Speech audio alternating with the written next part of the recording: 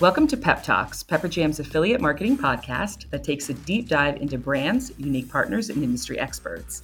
I'm Chrissy Kemmerer, Pepper Jam's content strategist, and I'm with my co-host, Pepper Jam's product marketer, Katie Spurkland. Hey, Katie. Hi, Chrissy. So for everyone listening, if you haven't yet, take a beat and subscribe to Pep Talks so that you'll automatically receive updates on our new episodes. And better yet, fire off a review and tell us what you think. Reviews help us to continue to get exciting guests like the one we have today. And joining us today is Alex Kubo. He's Vice President of E-commerce and Digital Marketing at Burrow. Alex, thank you so much for being with us. We really appreciate you taking out the time to chat affiliate with us. Absolutely. My pleasure. Looking forward to the conversation. Great. Now, for listeners who may not know who Burrow is, Alex, or about the great work that you do, can you give us some insight into what sets your brand apart from the others and what makes you unique? Yeah, absolutely. So Burrow is a young furniture brand, and we're on a mission to simplify the furniture experience from shopping to shipping to living to moving. We definitely champion a data-driven, customer-first design process to make thoughtful, functional, and beautiful pieces that meet the needs of the modern consumer. And people probably, if they do know about us, know us for our modular Nomad sectional sofa system that offers over 23,000 standard configurations, all of which are crafted in the U.S., get delivered to your door by UPS, and easily fit through any door, hallway, elevator, or staircase. That's so important.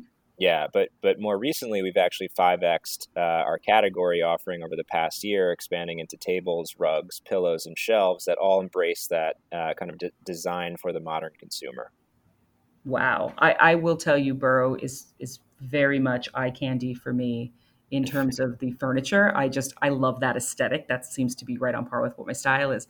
Did you say 23,000 configurations? And those are only the standard ones. It's fully customizable, so you can do something crazy if your heart desires. That's insane. That's impressive. Try it all. So Alex, we've heard about Burrow. Let's talk about you. So your background is pretty rich. You got marketing and analytics and even product engineering. So what brought you to Burrow and then ultimately into the affiliate space? Yeah, for sure. This is definitely a far fetch from my old days in the oil industry, working offshore and subsea projects. But I actually joined up with Stephen and Kabir, our two co-founders, to launch the brand out of business school. And what drew me to the opportunity was its inherent practicality and relatability. I think everyone has had an awful experience buying and or moving a sofa, and really any furniture for that matter. Absolutely. You know, it doesn't fit. Right, exactly. And my role, flashbacks even hearing it. I know, right. it's terrible. And if there's any Friends fans listening, obviously that's pretty visceral memory as well. But my role at Burrow presented an opportunity to marry my engineering background with my passion for consumer demand gen, and really use that combo to address a problem that I knew near and dear, having moved every year of the 10 years before business school. Wow. So for sure, it was a relatable problem. All right, great. And you just mentioned that you had sort of teamed up with two of the co-founders. So when you came on with Burrow, was there a strategic marketing plan in place at that time? And when you came in, did you change that, or how has it changed maybe since? Yeah, for sure. So I mean, to be frank, in the early days, it was admittedly really undisciplined. We were kind of trying everything at all ends of the funnel, mostly because of a lack of experience doing this, and maybe admittedly some overconfidence in ourselves to be able to. When we really hit our stride was a few months after launch, actually, when we pulled back on about 90% of what we were doing and got really, really good at a few things. I love that. One of those things was architecting a data-driven marketing model that was grounded in disciplined testing and iterative conservative scaling. And since then, we really matured and expanded our marketing portfolio to help build a brand and foster a customer community to grow lifetime value rather than just focusing on getting the next customer or order. Wow, I love that. I also love the ability to realize when you've bitten off more than you can chew, maybe, and it would be better to take a step back, focus on what you're going to be really good at and you can accomplish, and then later layer in all of those other strategies. Makes a lot of sense. Absolutely. Now, was affiliate marketing a top priority from the start with Burrow? Was it something that maybe you sort of were the catalyst for adoption there for the channel? It wasn't. It was kind of like a default. We know everybody's doing it, so we should probably check it out. And it was kind of in the beginning, it was more of a safe choice. The risk wasn't really high, right? From a return standpoint, if you ignore sort of the convolution of the funnel, it's basically a fixed acquisition cost. Mm-hmm. We found over time, though, that it was definitely a channel characteristic of kind of what you put in is what you get out. And the importance of affiliate within our portfolio really grew from weaving it into our overall communication strategy and sort of nurturing it the same way we do with all of our key acquisition channels. Good. I heard key acquisition there. That's really how we look at the channel. We look at Mm-hmm. it like a very strong channel for customer acquisition. You saw the Forrester research that we had just worked on just in October that proved that it was, in fact, one of marketers' top three in their arsenal for customer Mm-hmm. acquisition. So I think maybe that's a lot of things. Katie, you can clarify this too a little bit more, but there's a lot of perhaps misunderstandings about the channel. Yes. That's what I was going to say. Despite even that data that we've shown and the story that you just shared, Alex, there's ultimately something that's keeping some marketers from embracing the channel fully. So what stigmas do you think exist in affiliate today? So maybe some examples of challenges that you think affiliates up against when it comes to marketers' perception of the channel. Yeah, totally. Frankly, I think generally the stigma is that it's a tax on the internet or on coverage, or that it's just a means for value destroying coupon sites to leech off of you.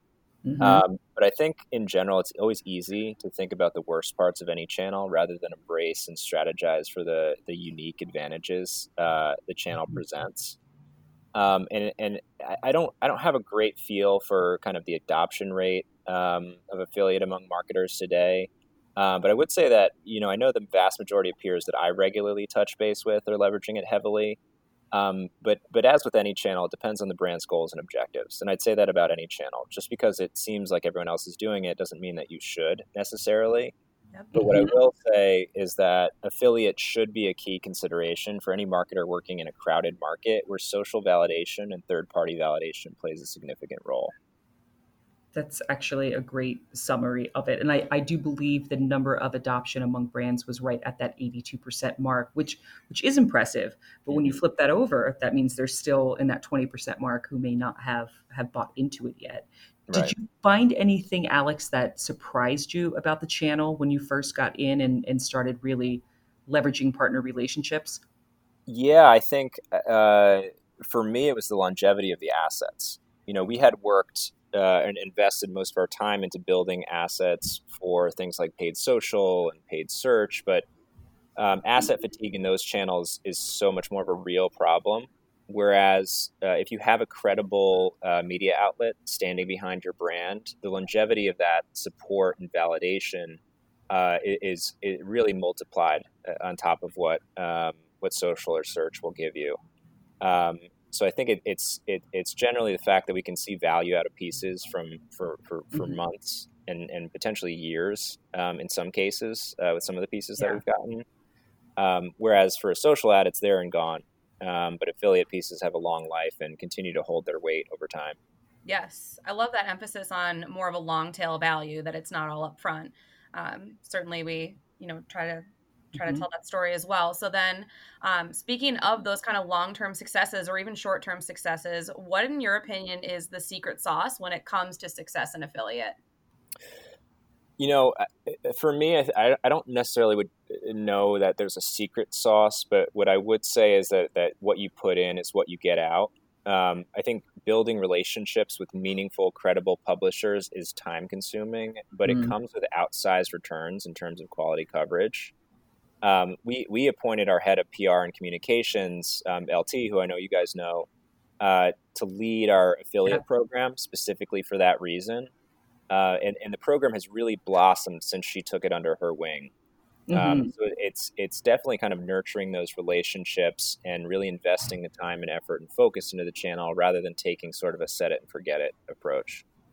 Yeah, that's definitely true. I know that we mentioned LT, who has been a wonderful resource for us too. In fact, we did work together to tell a different story about how to drive quality traffic with sort of the right fit partners and how to do that at scale. And I do think that affiliate is very effective with that. Having said that, this is sort of a reverse question perhaps, but has the experience that Burrow's had in the affiliate channel influenced maybe how you view your presence in other channels, in other paid channels specifically? Is there any learnings or key sort of points that you pull into now the way that you look at that mix? Yeah, I think, first of all, for us, we are a very highly considered purchase. And so there are several interlaced touch points that a customer consumes before actually making a purchase, right? It's hard to convince somebody to spend $2,000 on a product that they, in most cases, don't get to touch or feel. Right. So it's always important for us to look at our channels as cooperative partners rather than sort of independent acquisition avenues. Mm-hmm. And what Affiliate's done is it's really beefed up the valuable, validating content that we can also redistribute via paid social and deploy through that channel to the most relevant audiences instead of just creating new assets for every channel. And I think that view has enabled us to find efficiencies in both channels. So whereas we can use affiliate standalone for things like prospecting, lead gen, and brand awareness, we can also redistribute that content in a way that works more effectively for lower funnel conversion campaigns run through things like paid social. Yeah, affiliate's a little bit of a chameleon in that sense, I think, and certainly sometimes Katie and I were just talking about this earlier today, where you don't realize that affiliate has touched one of the other channels in some way like that, whether it was through a link or just through, like you're saying, longevity and re-promotion, pretty much. Mm-hmm. I think you summed that up beautifully. Yeah, agree. And I love the story of repurposing some of that content through other channels. Mm-hmm. So you had also mentioned then using some of the affiliate content through other channels in order to drive brand awareness. So how good is affiliate at driving brand awareness for Burrow? I don't know if you have a specific example or just a story that you can add to that. Yeah, I think it's certainly good, and it's only getting better. I promise it's not a paid endorsement for affiliate. But I think as more publishers generally shift their revenue generation strategies towards affiliate, it's just your ability to reach and to tap into publishers that you may not have had access to in the past is Mm-hmm. it's sort of breaking down that barrier a little bit and making it easier to get in the door. Obviously, you still have to invest the time and attention and effort to nurture those relationships. But the fact that you have an opportunity to establish it in the first place is something that this channel affords. And what I would say is that it's also helped us to grow our organic reach by getting us in the door at a lot of these great media outlets. So for both of those things, it's definitely helped drive brand awareness for our company. Yeah, you just said something and it sort of struck a chord with me that a lot of times I don't think that people or marketers necessarily view affiliate as an opportunity to work with a publisher or a publisher type that may have been out of reach in another channel, in another paid channel. And Mm-hmm. here, with that performance model, with a pay for outcome type of model and affiliate, they can do that. And that sort of gives them such an edge or such an advantage. But I don't know a lot of times if that is one of the more obvious pros or one of the obvious benefits of the channel. So Right. you're right. Yeah. And to your point, Chrissy, I mean, if we're talking about brand awareness, that's typically more discovery partners, which is what we've focused on being a benefit of the channel. So, Alex, do you think it's fair to classify affiliate as a last click channel? I think generally the people who think this way are the ones who are more or less setting and forgetting the channel. Last Mhm. click coupon sites are going to be more aggressive about getting into your program because their lift once they're in is pretty low, right? They just list you and scrape some codes. Mm. The brands that are really actively integrating affiliate into their communication strategy and building relationships with quality publishers, they're the ones that really understand how to use it effectively as a prospecting and awareness tool. Yeah, I would agree with that, and that makes me think a little bit too about. I'm thinking as we're talking, I'm going through the evolution of the channel in my head over time between those two, and that is part of that perception right, about the channel, that it is a last click channel, or it's a coupon channel, or it's a discount channel, perhaps might even be a good way to say that. But in a macro level sense, say over the last 5 years, Alex, what do you think's the most profound change or evolution that's happened in the channel? I think it's definitely the shift of major publishers sort of embracing it as a core part of their revenue strategy, as they've sort of diversified how they make money. I think in the early days, affiliate for us and for many brands meant partnering with like bloggers. Mm, And that just takes, the benefits are just not as outsized as some of these bigger media outlets that everybody knows. hmm. Because if you're working with a small publisher, there's the additional obstacle of educating the consumer about who that blogger is versus just Right. knowing and recognizing that media name and then listening to what they have to say.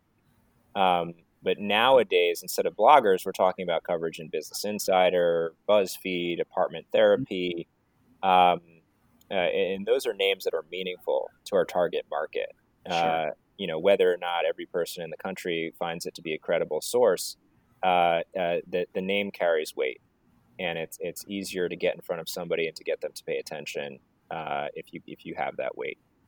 Yeah, I would definitely agree with that. And I think there is a certain power and also a certain amount element of surprise when you hear names like CNN Digital and Hmm. Department Therapy and Vox, BuzzFeed, and those sort of names, and then affiliate in that same sort of category, which I think is a testament to how far the channels come in terms of content becoming a mainstay, or the meat sort of on the plate.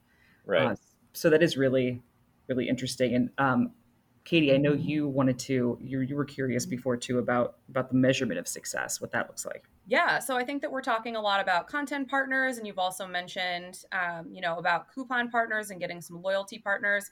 Essentially, the importance of a diversified portfolio, and so all those different kinds of partners bring different value to the portfolio. There's a lot to look at for what affiliate can offer. So, Alex, how do you measure success in affiliate and the bigger picture? Yeah, absolutely. So I think, certainly service level metrics like return on ad spend are front and center. But we also create performance indices that sort of compute traffic quality through a collection of upstream metrics, including things like site engagement, mid-funnel shopping behaviors. Hmm. It's actually the same index system that we use across all of our prospecting channels. And it's kind of a mentality and an approach that we've had to develop as we've continued to learn about the length and the complexity of the shopper's journey for a product like a $2,000 sofa, and that again somebody's not touching and feeling in most scenarios. Mm-hmm. And so we've had to try to find a way to qualify upstream efforts just as much as we qualify conversion driven campaigns. And so again, it's a combination of both. What is our absolute return on this channel, Hmm. and then in addition, it's acknowledging that it may not be the last click, that it may be a traffic gen source, Hmm. and in which case we need to qualify that traffic and understand what the quality is. And so that's where we leverage those performance indices to find that information. Right.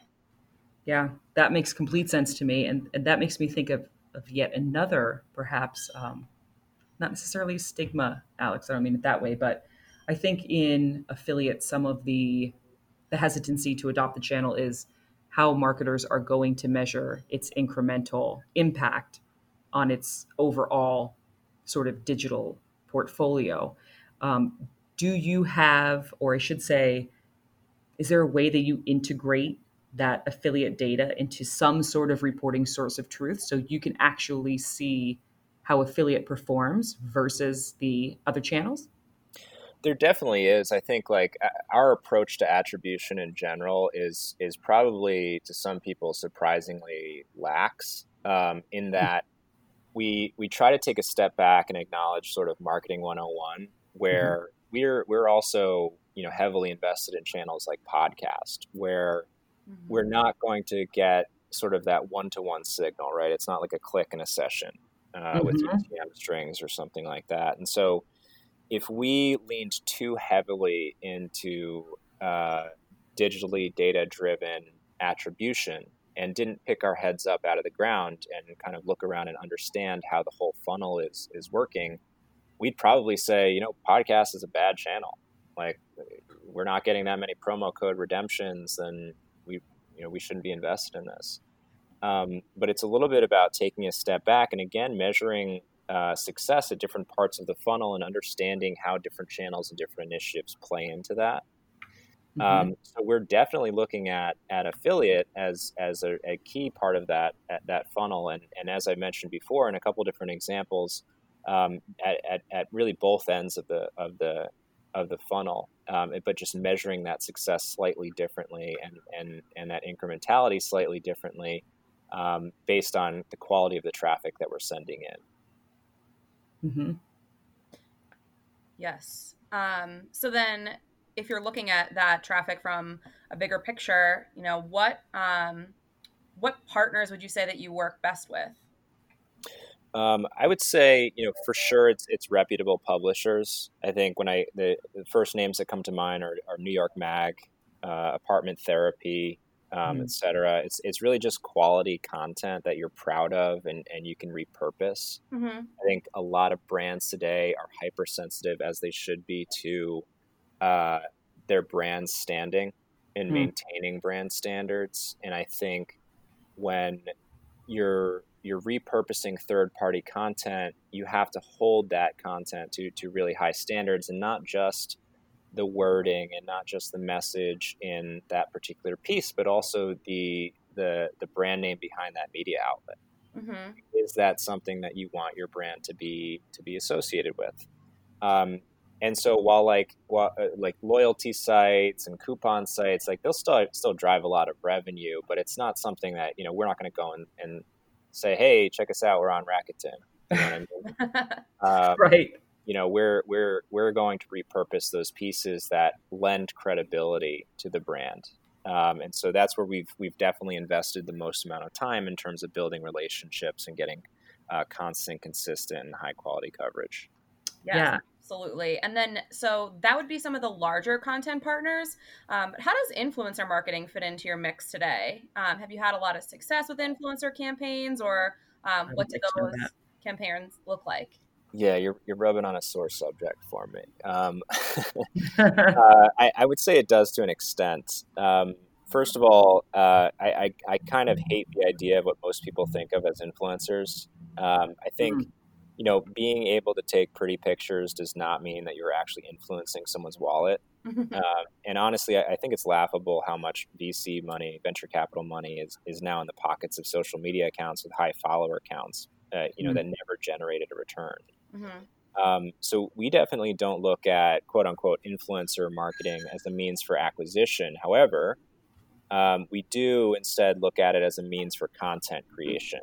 Example of that is we recently partnered with an interior designer who is redesigning her home, and invested a lot of time and attention into educating that person about our brand and our products, sending her a lot of products to work with, working through the design process with her. And out of that, we got a ton of great assets that we could use throughout our site and campaigns, rather than produce a $20,000 photo shoot ourselves. Right. When you think about like on an asset generation economic standpoint, on that alone, it was a win. Right. Yeah, that makes a lot of sense to me. And also, I think you did touch on a really, really good point, which we also find to be true, that it's not necessarily about the mega influencers or the size of the influencer, because they're usually not as attributable to that impact, I would say, as more of a smaller and niche or a nano influencer might be, who has a considerably more targeted audience from the beginning. So it's less about fishing around in this giant chasm of audience reach. It's about getting the right audience. And Yeah, for sure. And I think like if you think about it, sort of a relationship between follower counts and incremental influence. Like I tend to think the more followers you have on like an Instagram profile, for example, the less influence you have over that incremental next user or next follower that you bring in. Like I think about my immediate friend network, and I can obviously, go and talk to them about products that I'm loving, and they will immediately go and look at it and likely buy it themselves. But if I just post randomly on LinkedIn about something, I'm not going to get that same response, right? That's right. Yeah, that's definitely true. It was an interesting perspective for sure. So shifting gears, 2020 certainly brought its fair share of obstacles and challenges. Not sure if you heard. Why? What happened in 2020? We only have a brief time. I can't do a full recap. So just wondering, for you guys, was there a significant adjustment in your ad spend strategy over the past several months? For sure. We've definitely been playing it close to the chest and reweighting our portfolio heavily in the direction of more agile channels. And so not investing in like more long-term campaigns, more of things that we have tighter control over and can adjust to. Right. The past few months, we've seen our digitally native brand really soar as e-commerce has taken off. But we're also sensitive to the fact that no one knows when this inevitable shift back is going to hit, and Great so point. cash is king for us. And so, if something terrible happens, if beyond all of the terrible stuff that's already happening, right, and sort of the pendulum swings in the other direction, we want to make sure that we're positioned well to respond as rapidly as possible. Right. And as a second part to that question, do you think that this could be difficult to see while we're still in the thick of it, but do you think there's been changes that you've made to your strategy or spend that you plan to carry long term? Definitely. I think from a strategic standpoint, how we view our customer has changed slightly. We have valued and placed a huge priority over understanding our core customer. But over the last few months, we've definitely prioritized learning about our new customer. And that's like the traditionally retail first shopper that's now forced to shop online. And how we message to them, what resources we provide them, what channels we reach them on. It's all been a flood of new information and learnings that will have both immediate and long-term returns. They're definitely the customer that we've always intended to reach as our brand has kind of grown beyond this, what I'll call early adoption phase. Yeah. But it's one that we've never really put an earnest focus on acquiring until right now when this sort of opportunity presented itself. It's actually super insightful. And that has me thinking separate necessarily from the ad strategy. Relearning your customer during a time like this, I think it's such an aha or an epiphany moment. Has that experience or has the consumer, what's the feedback loop when it comes to designing new products?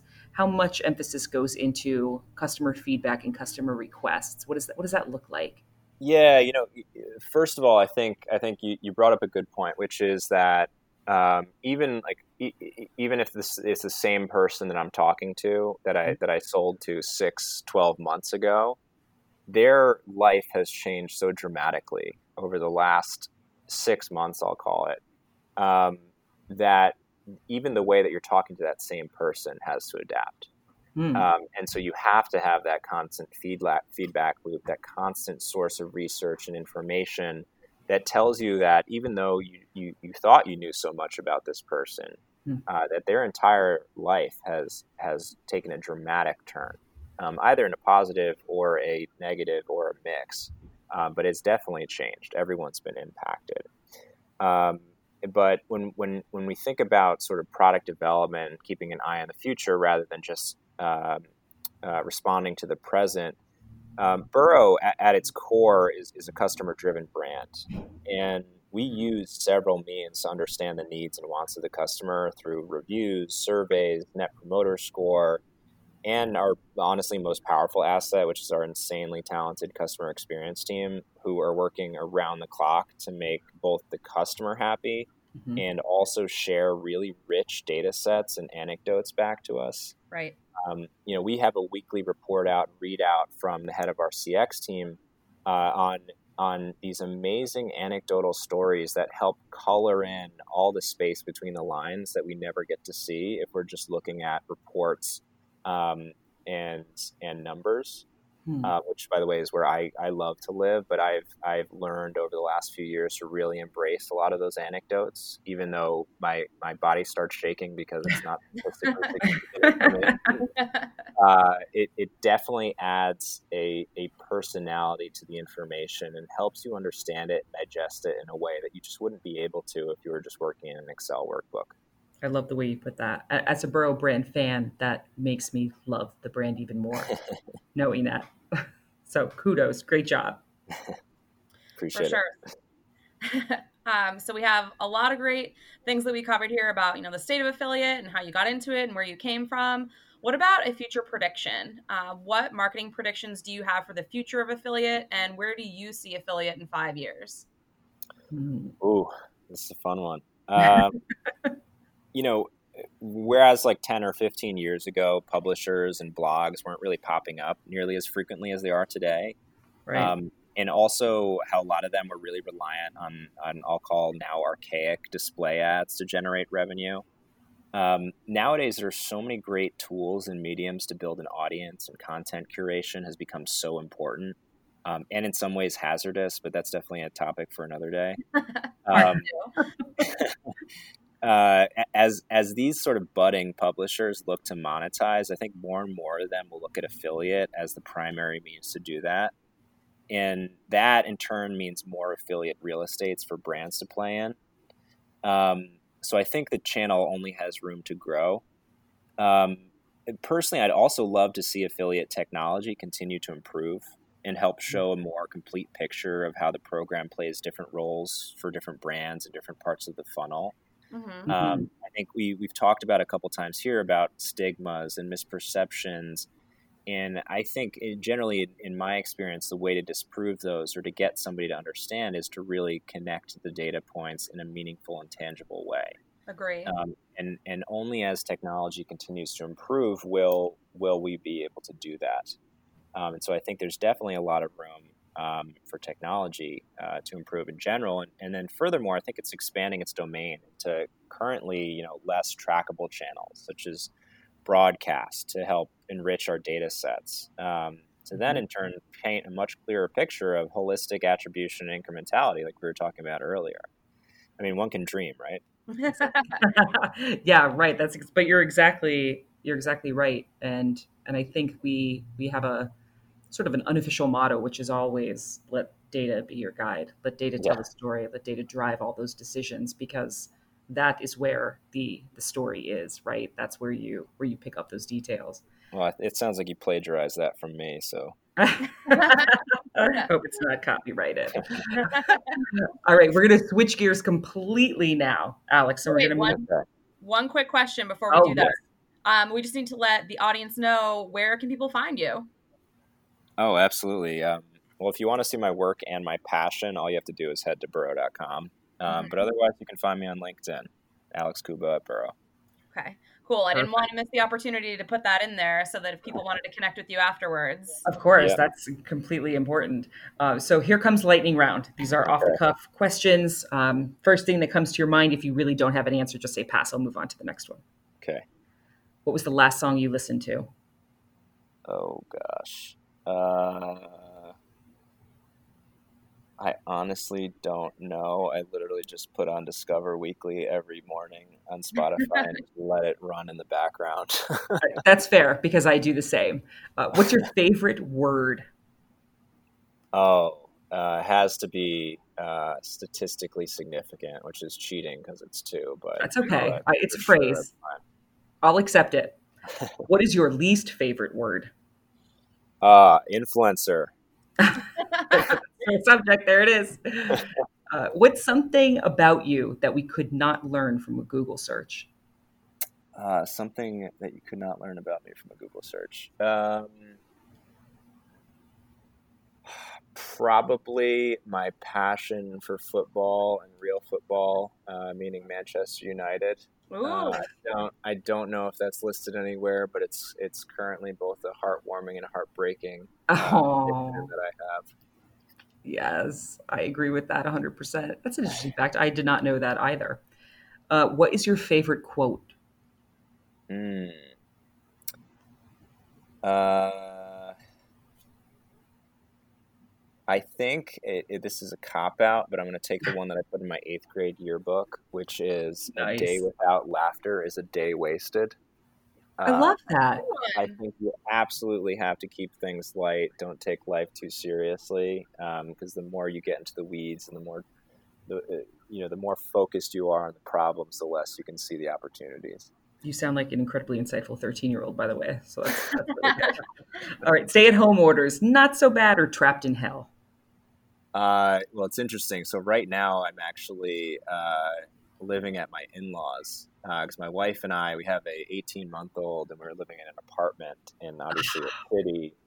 Right. Not a great environment for an 18-month-old to be running around in. That's So 100%. we sort of flew the coop and are holed up here. And coincidentally, uh, my wife's brother just closed on a new house that didn't quite overlap with their selling their old one, so they're here too. Oh, Oh, wow. my God. So, It's a full There's- house. yeah, so politically, you need to say not so bad. right, exactly. But it's definitely been a learning experience. Wow, For sure. that's incredible. It's a character building It is a activity. character builder. Yes, Yeah. definitely. Who would you want to have dinner with most, dead or alive? Oh gosh,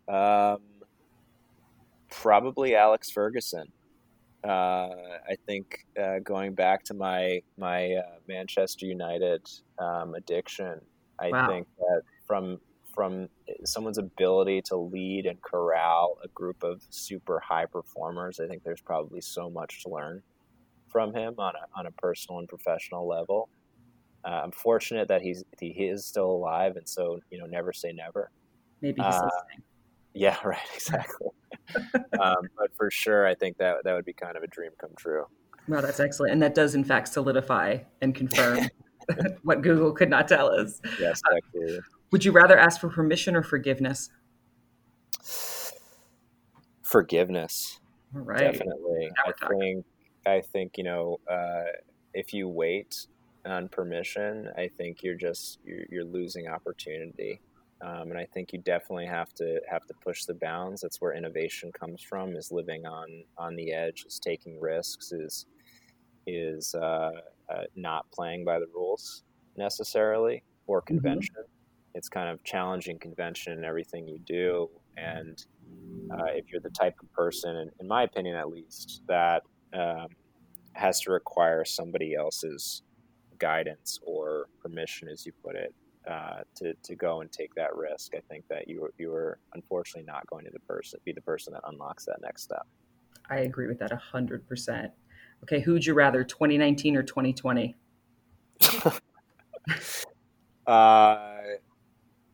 It's an interesting question. Can I tell you on the second week of November? 100%. We will definitely do a part 2 of this. Okay. Next question is one that we're just curious about. How many of the configurations have you tried with the furniture? Oh, well, so I actually have a 4-seater with chaise, an ottoman, and an armchair in my apartment. Actually, right now it's in a storage unit because I flew the coop, but packed away very nicely and neatly and very easy to disassemble. Let's just say that. But I think we've tried 3 or 4 in our own apartment, which a lot of people don't realize when they're shopping is that, you're not just buying something that you have to leave it how it is. You can completely reconfigure it into almost anything. And so we've done like a whole 5-seater from family is coming over for a movie night or something. We've broken it down to a sofa and a love seat when my wife and I are just not getting along. And then always have to set up the armchair for when father-in-law is coming over. Oh, yeah. Definitely with the armchair. So you've got at least 2,200 plus to go. I know. I got to work on it. That's right. All right, last one. What's your go-to cocktail? Oh man, I'm gonna be laughed at really bad for this, but it is definitely a Tito's and club soda. Ooh, Oh, no, that's you're our go-to.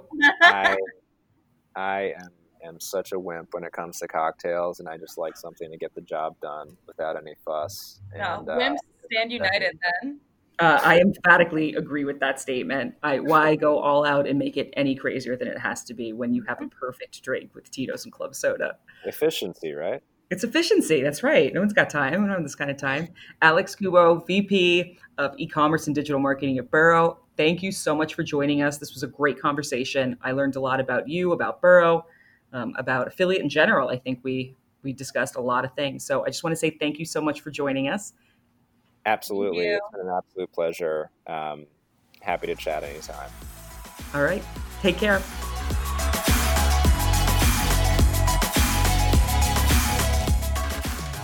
We just spoke with Alex Kubo, Vice President of Commerce and Digital Marketing at Burrow, about how putting the consumer at the center of the entire experience and affiliates' acute ability to acquire new customers work together and complement each other, as well as how affiliate plays so well for marketers who prize both social validation and third-party validation. You can check out the full podcast plus many more by visiting us at pepperjam.com/podcasts.